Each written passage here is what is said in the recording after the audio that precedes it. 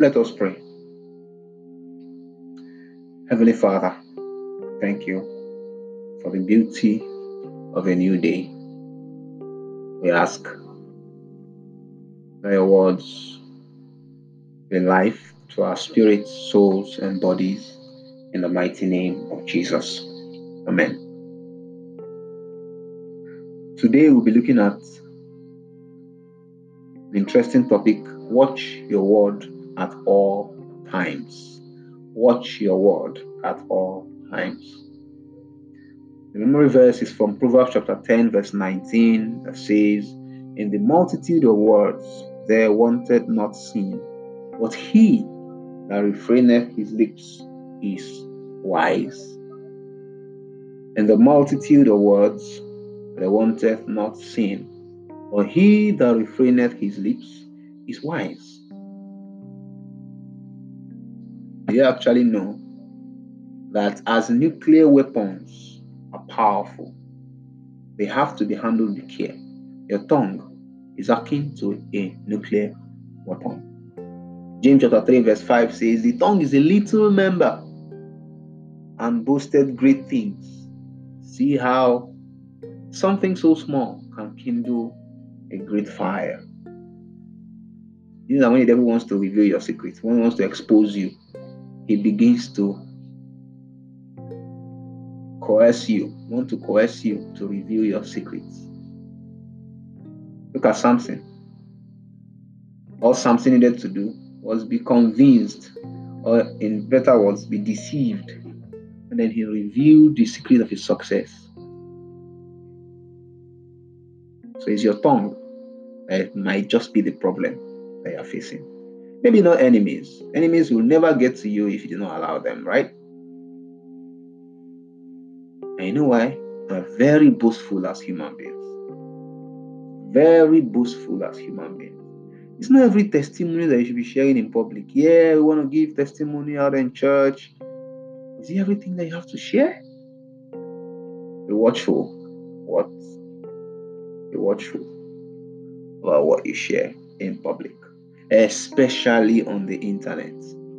It is quite interesting that we've made the internet a tool to boast. People are on Instagram trying to show off what they have, even though they don't even really have it. People are on Facebook just ranting here and there. A lot of people have gotten into trouble because of what they do online. Do you know that some people are so loose about this digital tongue that kidnappers can track them with their social media posts? You show up in this particular location, you've already made a post, and you start, talking about where you currently are. That is not very smart. That's not very smart.